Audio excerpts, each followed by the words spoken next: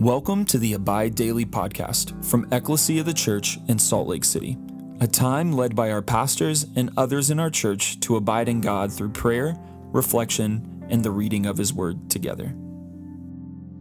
Hey, this is Greg. Thanks for joining me today.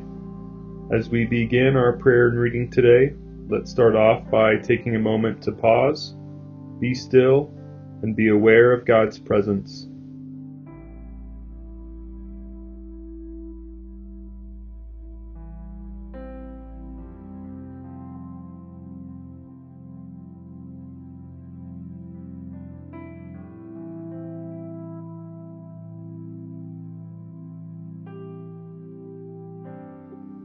Let's take a moment to share with the Lord where we're at, what we're thinking and feeling, as well as thank Him for all that He's done, is doing, and will do.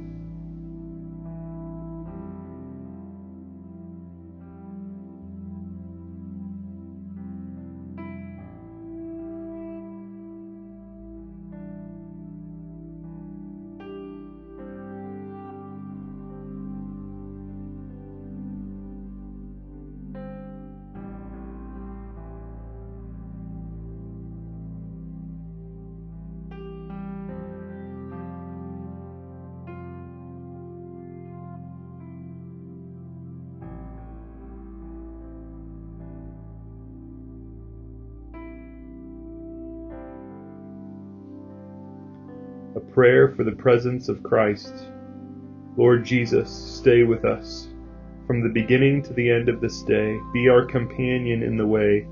Kindle our hearts and awaken hope, that we may know You as You are revealed in Scripture and the breaking of bread. Grant this for the sake of Your love. Amen.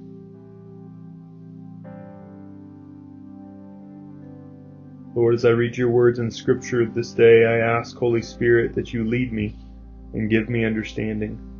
Lord, I ask that You would draw near and meet with me and lead me into Your kingdom today.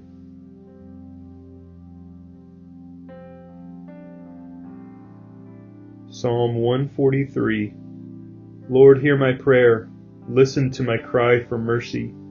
In Your faithfulness and righteousness come to my relief. Do not bring Your servant into judgment, for no one living is righteous before You. The enemy pursues me, he crushes me to the ground, he makes me dwell in the darkness like those long dead. So my spirit grows faint within me, my heart within me is dismayed. I remember the days of long ago, I meditate on all Your works and consider what Your hands have done. I spread out my hands to You, I thirst for You like a parched land. Answer me quickly, Lord, my spirit fails. Do not hide Your face from me, or I will be like those who go down to the pit. Let the morning bring me word of Your unfailing love, for I have put my trust in You. Show me the way I should go, for to You I entrust my life. Rescue me from my enemies, Lord, for I hide myself in You. Teach me to do Your will, for You are my God. May Your good Spirit lead me on level ground. For Your name's sake, Lord, preserve my life. In Your righteousness, bring me out of trouble. In Your unfailing love, silence my enemies. Destroy all my foes, for I am Your servant. This is the word of the Lord. Thanks be to God. As I reflect on this psalm, I'm reminded and encouraged to keep pursuing the Lord, even though He may seem distant. One of the things that I love about the Psalms is their honesty and forthrightness with the Lord and how they share that with others through their writing. This psalmist gives us an amazing picture of their pursuit, their love, and their looking to the Lord, and yet they feel the Lord being distant and, quote, hiding His face from them, as in verse 7. Oftentimes we may think that the Lord being distant or not feeling His nearness or presence is because of our own sin, something that we've done wrong or a failure on our part. We feel like the Lord is turning away from us to punish us or to show His disapproval of us. But this is definitely not the case with this psalmist. He is begging the Lord to hear his prayer, come to his relief, bring deliverance in his current circumstances. In verse 6 he says, quote, I spread out my hands to You. I thirst for You like a parched land. Again, this thirsting for the Lord is not out of a lack of desire or lack of intention or lack of pursuit. This distance felt with the Lord is from a faithful, obedient, and favorable child. This is the reality that each of us will face at some point with the Lord as we pursue Him day after day, month after month, year after year. We will all face times in which, in the midst of our pursuit, we may feel disconnected and isolated from the Lord. This is the reality of a broken world that the Lord will one day fully restore. We will see Him face to face one day in fullness and glory, and oh, how we long for that day. I want to encourage you with the psalmist's response to this feeling of distance, though. He essentially says in verse 8, "Lord, let me receive word of your unfailing love, for I trust in you." Even though they're feeling distant from the Lord, the thing that the psalmist desires most is just to be reminded, to receive a word from God of His unfailing love for them. God's not distant. He's not far, even though it may feel that way. He's very near. He's with you.